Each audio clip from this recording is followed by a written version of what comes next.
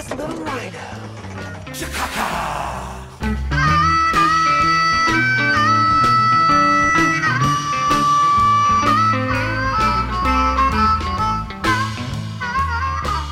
All right, welcome to the Andrew Scott Show.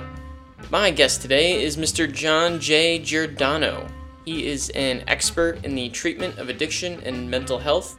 He's the founder of the National Institute for Holistic Addiction Studies, and he is the author of Proven Holistic Treatment for Addiction and Chronic Relapse, and his most recent book, How to Beat Your Addictions and Live a Quality Life.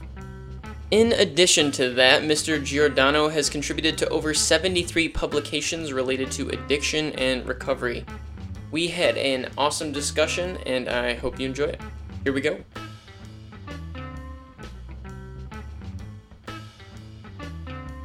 All right, John, we are now live. Good to have you here, my friend. Well, good to be here. Absolutely. You were just telling me before we went live that not only are you an expert on trauma and addiction and have several books out and papers published and whatnot, but you are also a karate grandmaster. Yes, I've been doing that for a little over 60 years. No kidding. Yeah. Like I told you, Black Belt Hall of Fame, National Karate Champion, all that stuff. All that stuff. You say it as if it's this very mundane accomplishment of yours. Well, I do so many things that, it's not about ego or anything like that. I just tell people what I do, that, that you could do anything. And even if you, into sports and, you're smart, it doesn't matter because you still can get caught up with addiction like I did. So I'm coming up on now 37 years in recovery. So that's probably a good place to start then. Can you, as an expert on addiction, as you mentioned just now, what has your experience been like personally with addiction? Well, addiction, unfortunately, is 70 years behind the times. In 1950, they came up with an idea of putting it together for 28 days, and it was in treatment, and that was for alcoholism, and it's too short of a time. And first of all, we're talking about drug addiction, which affects people way, way differently than alcohol. They end up the same, dead, institutions, or jail, but it's a whole different symptoms. So, yeah. So the treatment centers, they're supposed to be a medical model. They're not. They're a psychological model. And that's what I lecture about. See, there's also genetics. I work with Dr. Ken Blum. He's the geneticist who found the addiction gene. Most people don't even know there's an addiction gene. So now, just because you have the gene doesn't mean that you're going to become an addict, because there's such a thing called epigenetics. Now, epigenetics means the social environment can change the gene expression. So you may never become an addict just because you have the gene. So there's a lot of things that are co-contributing factors to addiction that we're not looking at. I know if addicts become depressed, or they have anxiety and things of that nature, what happens? They look to medicate. Now, that's just the beast, the way it is. So we're not looking at the co-contributing factors to depression and anxiety. We're only looking at the psychological piece, which is an important piece, but it's not the only piece. In order to treat people comprehensively, we must get a medical on them to see what's really going on. If you have a low thyroid, you're going to have depression and anxiety. If you're going to have leaky gut syndrome or H. pylori infection, causes depression and anxiety. If you have hypoglycemia, causes depression and anxiety. If you have a closed head injury, causes depression and anxiety and behavioral problems. And if you have heavy metal toxicity, it can also cause neurotransmitter interruption in the brain, which mimics bipolar disorder and attention deficit disorder. We're not looking at this stuff. We got to bring treatment up to the 21st century. Most addicts that come in, if not all, come into treatment nutrient deficient and volume depleted, meaning they don't drink hardly any water at all. And of course, what addicts eat or what alcoholics eat is like really not too good if they eat at all. So these are some of the things that when I lecture to scientists and doctors and researchers and counselors, nobody argues with it because it's in the medical books. This is what happens when you have these types of conditions. So why aren't we treating that along with the psychological? It doesn't make sense because the insurance companies, their job is not to pay you, and the treatment centers, their job is to get paid. So they don't want extra tests. They don't want this. They don't want that. They just want a certain standard of care, which doesn't work. You know, you keep doing the same things over and over again, expecting different results. I don't think that's too smart. So that's what's going on in the industry. And the government keeps throwing money at addiction with a broken treatment center. Doesn't make any sense. Yeah. So that's why I go on these podcasts, and that's why I do this lecture. I've lectured to over 200 countries. And after the end of my lecture, inevitably, everybody comes around. We never thought of that. Well, of course not. You're not trained to look at it that way. And see, that's the problem. We don't look at people as whole people. We only look at the head. So let's send the head to treatment and leave the body home. Last time I checked, they're all connected. Yeah. And they call your gut the second brain. There's a reason. Most people don't know this either. 90% of dopamine and serotonin is manufactured in your gut.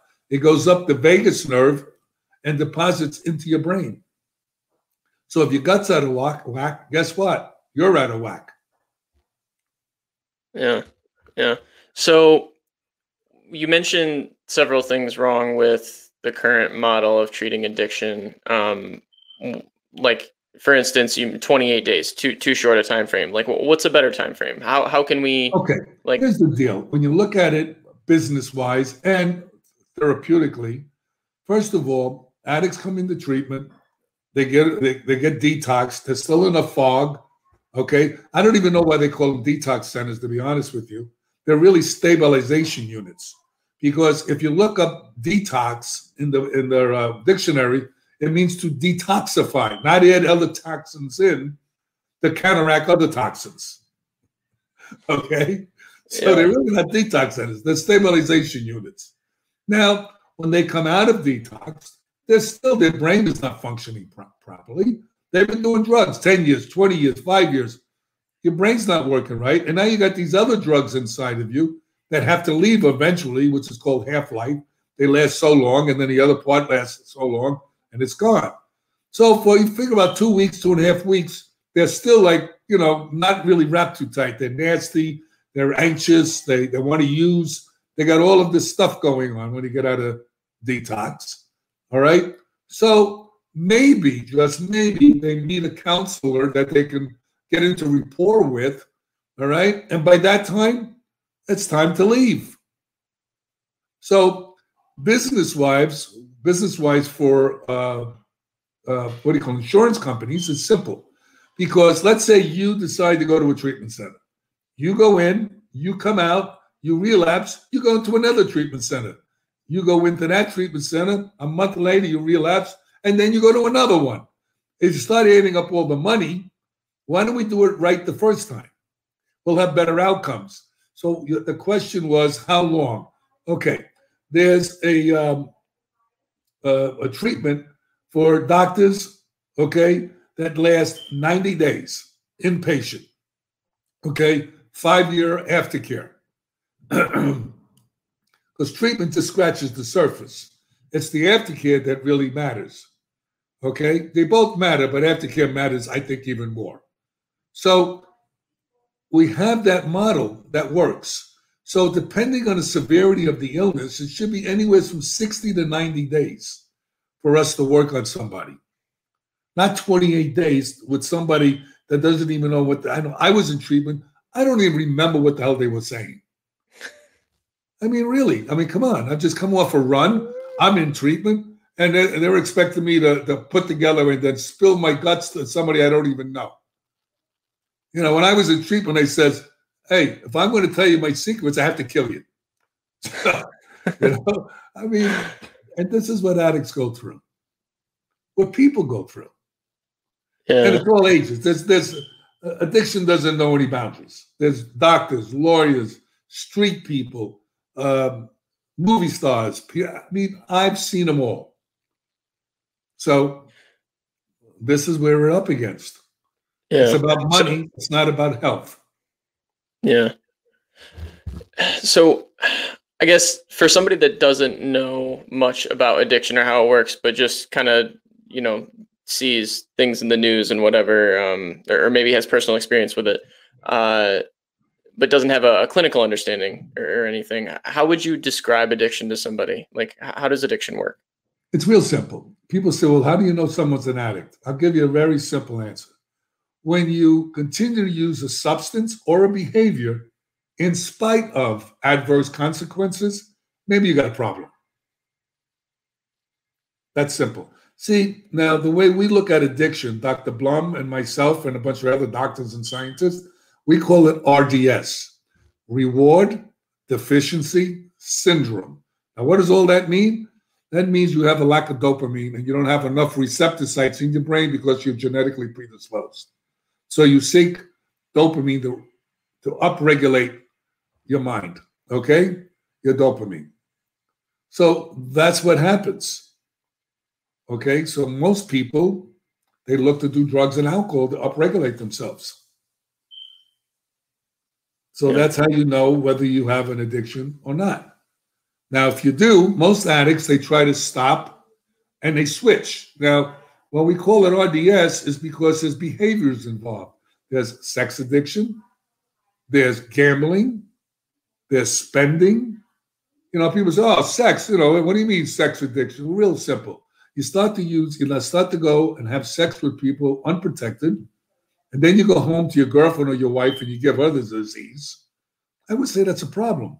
Or you're cheating on your wife or your husband.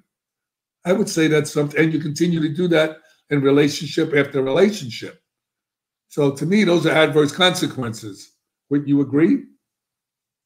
Yeah, definitely. I guess, how do you draw the line between adverse consequences, though? Because I'm thinking of something like, I love ice cream. Ice cream, I always tell people, is my favorite food group. It's excellent, but and I definitely sometimes eat it more than I should, right? But is that really addiction, or is there a certain level of? No, let me ask you a question. Are you diabetic? No. Okay, well, if you were and you kept eating ice cream, what would you call it? Right. Okay, well, there's your answer. But I mean, say I was overweight and out of shape and something like that. Like, is me continuing to eat ice cream like an addictive thing? Well, if you want diabetes and you want to have high blood pressure and you want to have other diseases because of what you're doing to your body, would you think it's a good idea to do that? Yeah, but I don't want to never eat ice cream either. You know what I mean? Look, it's real simple. I never wanted to stop drugs either.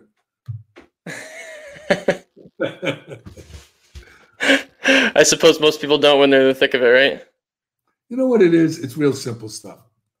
It's like, look, if something's harming you and you continue to do it, okay, you got to take a look at that. All right? No, maybe you can do it once a week, or something, have a cheat meal, whatever. All right? But if it's harming you and you continue to harm this body that a God, whatever you call God, of your understanding, gave you as a gift, to me, what we do with that body and that mind and that soul is our gift back to that creator. So what kind of gift do you want to give back? If you're knowingly doing things that are harming you, okay, then you have to take a look at it. Or otherwise, it'll take a look at you. Yeah. It's interesting you phrase it that way, respecting the creator by being good to your body. Like, I mean, but I don't know if it's like, would you say that everyone who goes through a McDonald's drive-through is an addict and disrespecting the creator, though, because they're putting garbage in their body? Look what you just said. They're putting what in their body? Garbage. Why would you want to put garbage in this beautiful body you got? I guess because I'm addicted to McDonald's. What can I say? Those McFlurries are tasty. Look, I've traveled all around the world and I lectured all around the world. And if you look at different cultures, if you look at the Chinese, for instance, you don't see fat Chinese people running around and playing English, or people that are like that have all these other kind of ailments because of their overweight. Okay. But if you start to go back to China now, you're going to see that. Why? You got McDonald's there, you got KFC there. Listen, you know what it is? The scientists that make up these foods know what our taste buds like. Yeah. Okay. I mean, this is just honest answer. Okay. Do they taste great? Yeah, they taste great, but they have a consequence. Now, if you're willing to take the consequence, okay, who's to tell you what to do? Do whatever you want. It's your body, But for me, I do the best I can. Do I do anything perfect? Absolutely not, But, until sometimes we're in a lot of pain or sometimes we have consequences, we decide to change things. I bet you won't keep eating ice cream if you got diabetes and started maybe getting sores and losing your arm and losing your leg. I promise you will stop eating ice cream. And I promise if you don't, you'll be dead. Yeah. No, this is a good point. It's simple stuff, I mean, we don't have to, it's just like a lot of addicts, like, I did the same thing, smoking cigarettes. On the pack, it says it can cause cancer. So what I'm saying is I'm picking up this thing, I'm smoking it, knowing that I can get cancer. Have you ever seen people in cancer that have cancer? Not nice. Okay, not nice. To die like that, not nice. I had one of my black belts died like that. Didn't want to quit smoking. And he got cancer. And I was with him when he died. Not nice. Okay? So the bottom line is this. How do you want to live your life? If you want to live your life like the Wild Wild West, go for it. I don't stop anybody from doing anything. I just say, here, this is what can happen. But if you don't believe it can happen, see, most people don't think, oh, it ain't going to happen to me. All right? That's the standard, okay? Well, then what does it happen to everybody else but you? It's stupid. Yeah, it's very arrogant to think that you're above something that's so, ingrained in your being. I mean, look, smoking is going to mess you up. I don't care. I used to smoke. All right. When I got out of treatment, my kids were riding in the car with me. Little kids. They were, I think, 7 and 5. And they said, Daddy, you're not going to die from drugs, but you're going to die from smoking. Little kids are telling me this. I took the cigarettes, threw them out the window.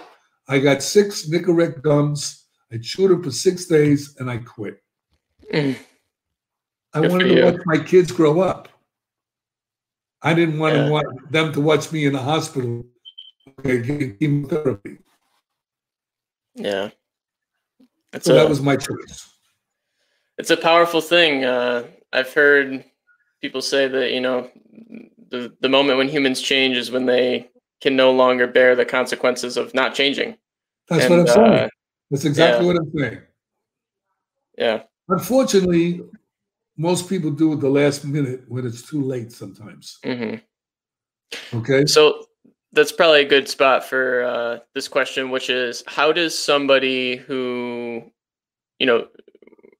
may have addictive tendencies even, how does somebody guard against, full-blown addiction? Well, it's kind of hard to guard against any of this because, first of all, you do drugs, you feel good. And if you're not feeling so good, why'd you want to quit? Yeah. And you go back into the adage that we just talked about is, well, I'm not addicted and it ain't going to get me like this guy. And I remember guys talking about, oh, I'm not as bad as that guy. I only have 2 DUIs. He has 4. I mean, come on, man. I mean, we can rationalize and do whatever we want to anything. But in reality, people don't know how to deal with stress. We don't know how to deal with anxiety. We don't live in the present. We live in the future, and we hang out on the past. And people think, there's no such thing as, I always say to people, there's no such thing as failure. Okay? Those are your lessons. They're not failures. Those are lessons. The only time something becomes a failure is when you quit and you give up. Period. That's why I wrote the book. I wrote my life story in my book because my family were like a mafia family. My uncle was a hitman. My father was a heroin dealer. I was in gangs when I was a kid. So my uncle killed a caterer at my wedding because he insulted him. So my book, The Kid from Whoa. the South Bronx Who Never Gave Up. So that's the book I wrote. It's all my whole life story, but being homeless before I got divorced and I was homeless. My friend lent me a hotel room where somebody lent me a bicycle because my wife got everything else. And I had a little jar where I used to put quarters in when I had quarters. So I know what it's like not to have anything. And then as time, when I got into recovery at 37 years old, all right, I went back to school because I only went to the 9th grade. And I got a GED. And I went back to school for addiction. I went to college, but I looked at the books, and the books were 5 years old. By the time I got out of college and have all this debt, it was worthless. So I didn't continue. So I got my certifications. I got all that other kind of stuff. And then I got together with Dr. Blum, and he put me on the science team, and we did research at my facility that I had, one of them anyway. And I'm now in 76 medical and scientific peer-reviewed journals. Most doctors don't have one. But in reality, I only have a GED. So I wrote this book to show people, doesn't matter your school, and if you're complaining about your family, I'll loan you mine for a while. Let me know how you do. Real simple stuff, and I don't talk from a book, I talk from my life. Yeah. And that's just the way it goes. Yeah, no kidding. It sounds like you had quite a crazy childhood. How did you find out that your uncle killed a caterer at your wedding? Well, it's real simple. He got arrested. Okay, well that'll do it. I guess I didn't. What do you think? You think that's a good sign? Well, they couldn't prove that he did it, to be honest with you, and they sent him to a mental institution for 2 years. Then he went to trial, okay, but they couldn't prove that he did it. But we know that he may have did it. Let's put it that way. It's double jeopardy now, so he can't get retried for that. Meanwhile, he's 88 now, okay? But the bottom line is that life, I was molested when I was a kid, so I could talk to anybody about stuff, okay? I used to think I was cursed. I even went to a priest and asked him to get the evil out of me. And he laughed and said, here's 10 Our Fathers and 5 Hail Marys and you'll be fine. But I found out later on that all the things that happened to me, and I was in another podcast and the guy said to me, I usually ask my guests, if you were 20 years old, what would you change? You know what I told him? Nothing. He said, what do you mean nothing? I said, because everything that happened to me in my life brought me to where I am today. And being in recovery for 37 years, being in treatment, having treatment centers and all this stuff for 35 years, I started my treatment center with $300 and I turned it into $45 million. We sold it in 2012, my partners and I, for $45 million. We started with nothing. I was the only employee. Then we got another one. My partners were unbelievable. One guy knew the internet. My other partner did the business. I did the program. And over the years, 18 years, we wound up selling it. Good for you guys. That's going to happen to your life. Yeah. So I'm still doing this stuff. I'm still out there lecturing. I'm still writing books. I want to give back to what was so freely given to me. It ain't about money. It's about helping God's kids. Yeah. No, I love that. So, wow, there's so many directions we could take that with all of the things you just mentioned.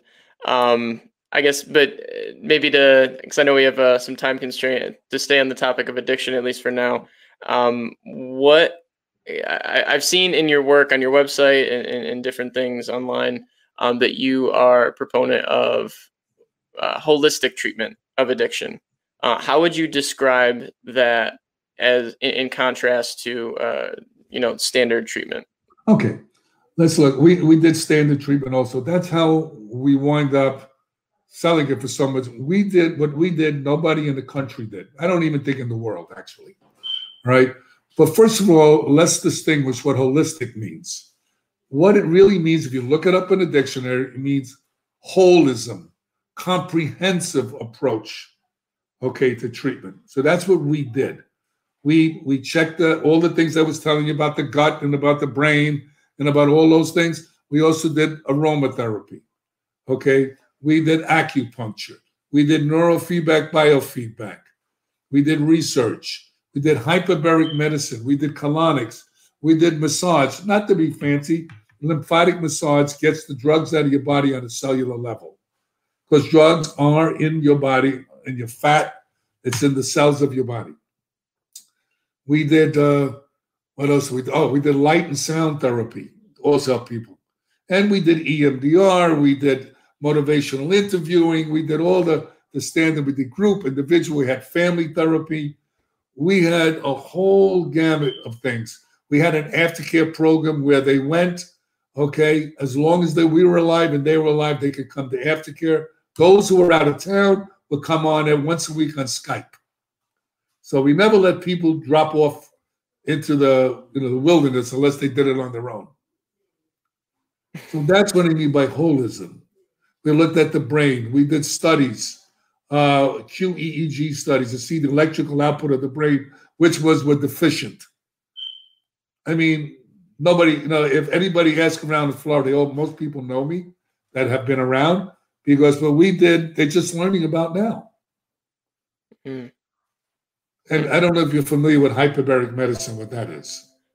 I'm not. There were a couple terms that you mentioned, admittedly, that I'm not familiar with. Okay, let me clear up a few.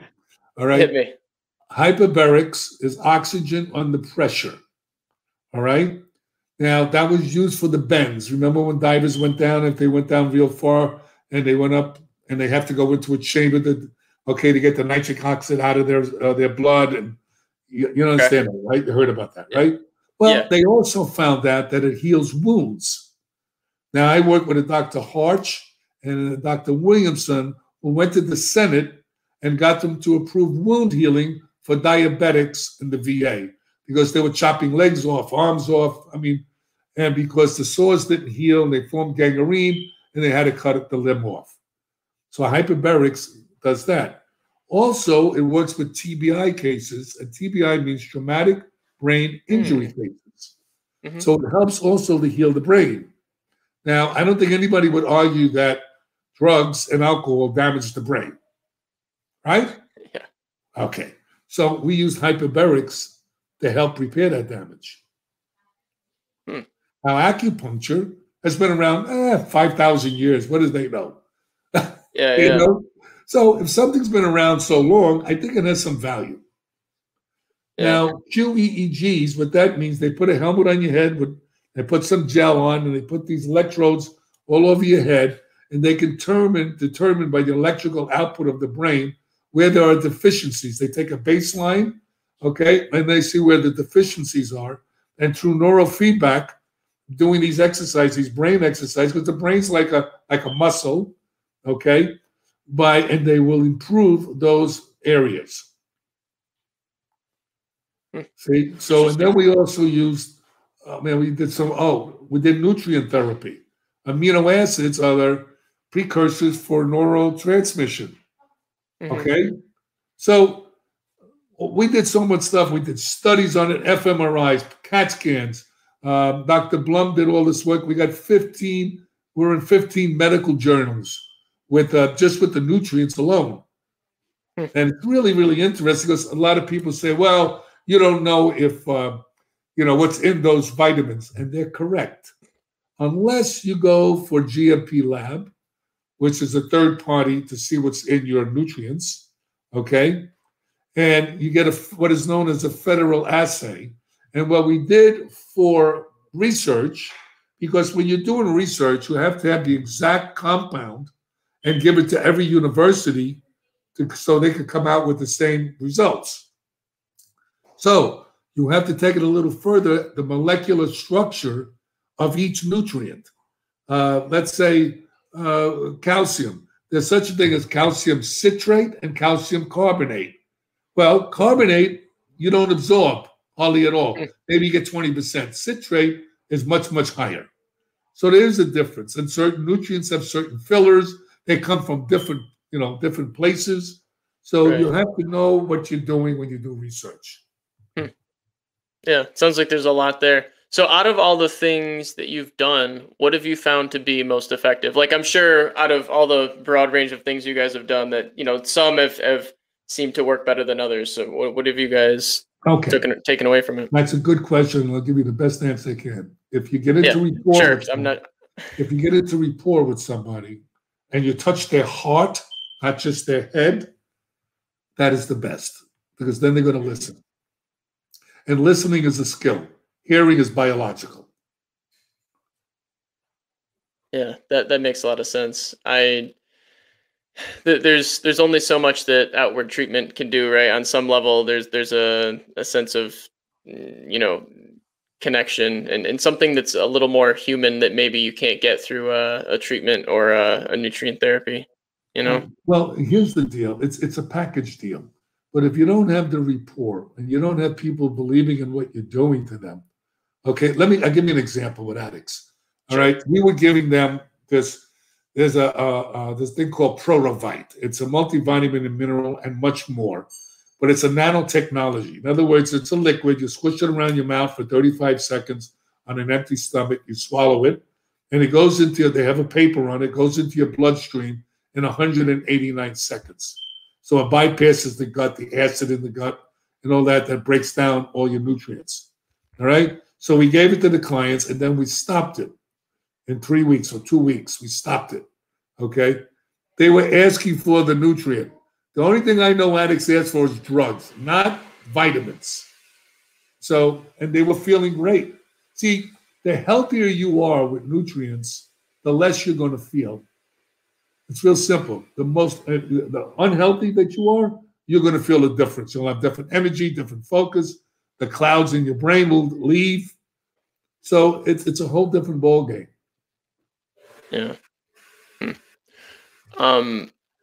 That's interesting. So, in terms of well, also diet. like, I'm sorry. This diet no, is go very ahead. important. All right. Diet is very important. We didn't have sodas. We didn't have none of that garbage in the treatment center. They got organic and natural foods.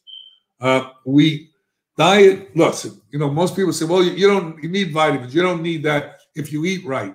I was giving a lecture up in Gainesville to all the addiction doctors. All right, and I was talking about nutrients, and they said one of the doctors raised their hand. He said, "John, no disrespect, but look, if you eat right, you don't need to take vitamins." I said, "Doctor, let me ask you a question. Would you look around the room and tell me who eats right?" The whole place busted up hysterical laughing. I bet. Who eats right? How many people you know that eat right? And then what about our food supply? How's that look? All the chemicals, all the processed foods. All that damn ice cream. I love ice cream. I'm on your side. I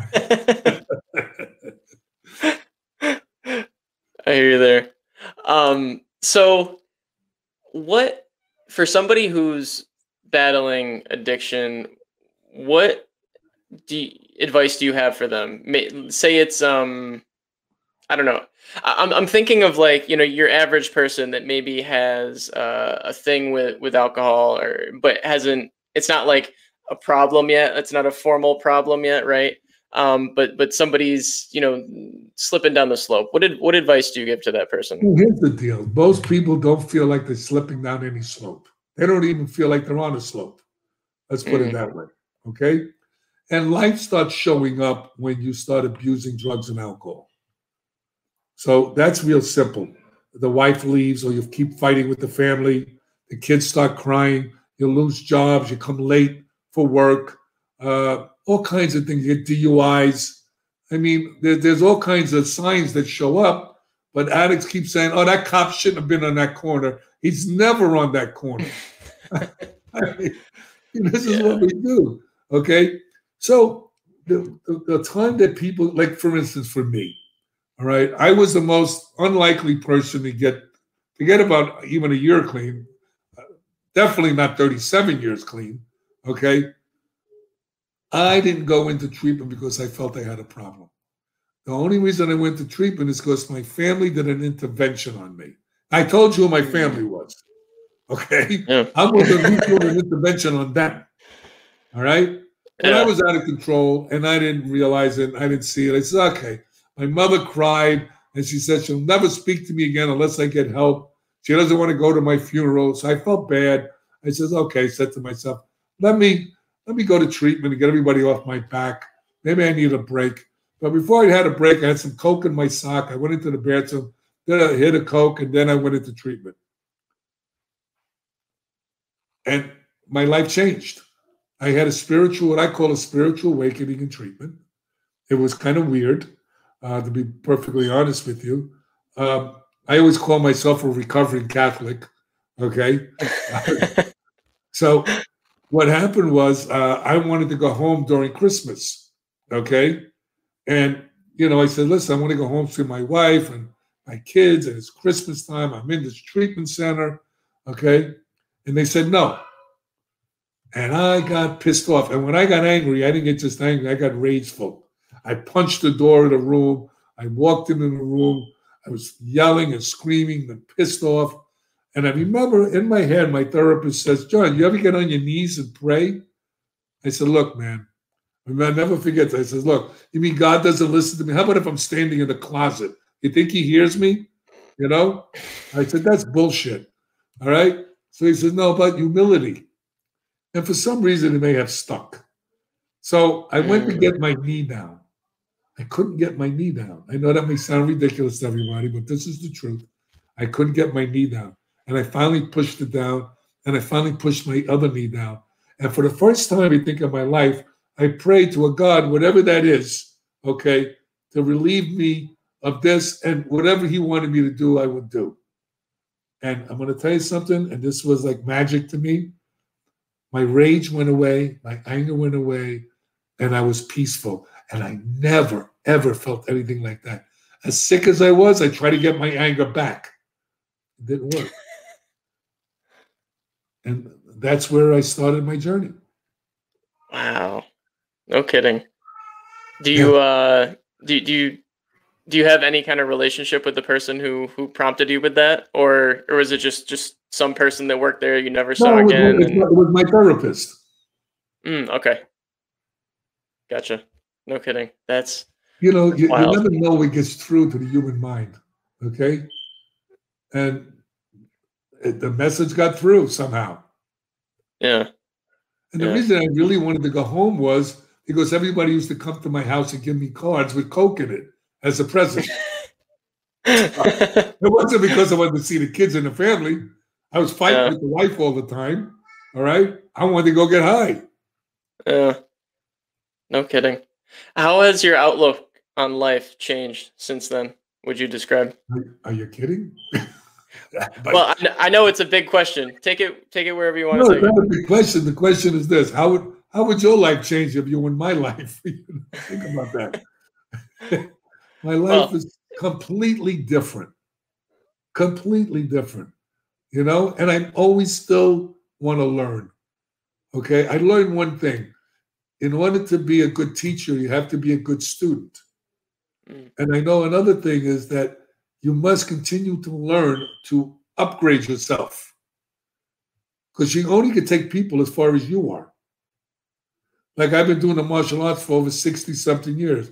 Matter of fact, I was 73, and I fought in the tournament. I was the oldest guy there. I got 2 hip replacements because of karate. I can't kick anymore like I used to. So I only can punch. Which, I got the first 3 points on the match. I fought a guy 12 years younger than me. Right? Really? And I got the first 3. He got 5 points. I got 3 points. He won. But it was okay. I got out there just to prove to myself that I could still move. Yeah. Good for you. That's incredible. Listen, and it set an example for others. Never give up, man. I don't care who you are. If you follow your passion, okay, and you have it in your gut, go. Don't listen to anybody's story, because when I started my treatment, everybody said, it won't work. You don't take insurance, blah, blah, blah, blah. No, they're all wrong. Today they all ask me what I do. Matter of fact, I'm working for a place called South Beach Detox. It's in North Miami Beach. And great owners. I never got out of what I call retirement. I don't even know why I say that, but I wasn't retired really. But I was doing books, I was doing podcasts, I was doing lectures. So I guess you could call that retirement. I wasn't working in the treatment center. And I went to work for them, and I'm changing it all around to what I used to have. And they're amenable to it. So they really care about the clients. A lot of these treatment centers are garbage. It's all about heads in a bed. It has nothing to do with helping people. Unfortunately. Unfortunate. You know, that is the unfortunate. industry turns to garbage. So how do you prevent that from happening? How do you incentivize places like this to have better programs that are optimized for the people they're treating, and not just to have heads in a bed? And Okay, it's very difficult. Okay, because it's really interesting what happened. The insurance companies, the treatment centers were screwing the insurance companies, and the insurance companies were screwing the treatment centers. It's almost like our government. The Republicans are getting even with the Democrats are getting even with the Republicans, and nothing gets done. Okay, yeah. So what happens with treatment centers, okay, see, the way we did it is when people came in, I gave them 4 free choices to do. Hyperbarics, massage, colonics, acupuncture, whatever they wanted to do, okay? And then whatever they want to choose afterwards, we would charge them. But like at half price, okay? Just minimal charge. So, because if you get things too much for free, people don't appreciate it. True. That I learned, okay? There is a value, and it has to be fair for both parties. And so what we did is I just did it to break even and use it, believe it or not, as a way of helping people and also marketing, because we did it not what nobody else did. So I learned how to balance that out where we just made a little money, but we weren't losing any money. But most places don't want to bother with that. They want to quick in and out. And a lot of people that do real estate are the ones that got into the treatment business, and they think it's like houses. These are not houses. These are people. Yeah, that's too bad. Angry people, nasty people, sick people, and you have to learn how to just deal with it.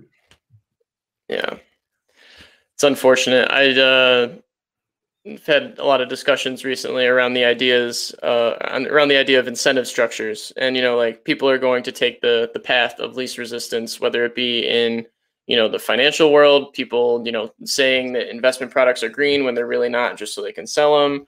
Or, you look at the political system and different lobbyists and corruption that occurs there. Like it's always, I think, an interesting question to ask, like, how can we incentivize this system to get better outcomes? Like with that thought in mind, knowing that humans take the path of least resistance and do the most to optimize for their own gain. Here's the problem. As far as the solution goes, I think that's very complicated. The problem is that the government has always been crooked. It's the way it is. Right? True. They used to leave crumbs on the table. Now they don't even leave crumbs anymore. We're following Rome. Okay? We're just becoming just like Rome. And we all know what happened to Rome. See, people in our country think that it can't happen to us. Don't believe it. We didn't believe that anybody would storm the Capitol. Yep. Guess what? I guess we were wrong. So the problem with what's happening with humankind, as far as I'm concerned, is they're addicted to money, power, and control. And as long as you have those 3 things involved, and you're addicted to that, we're in trouble. Now, you're doing your part, I'm doing my part. We do the best we can, and other people are doing their part. They help to change that tide, that flow. Okay, is it possible? I think all things are possible, but it's difficult.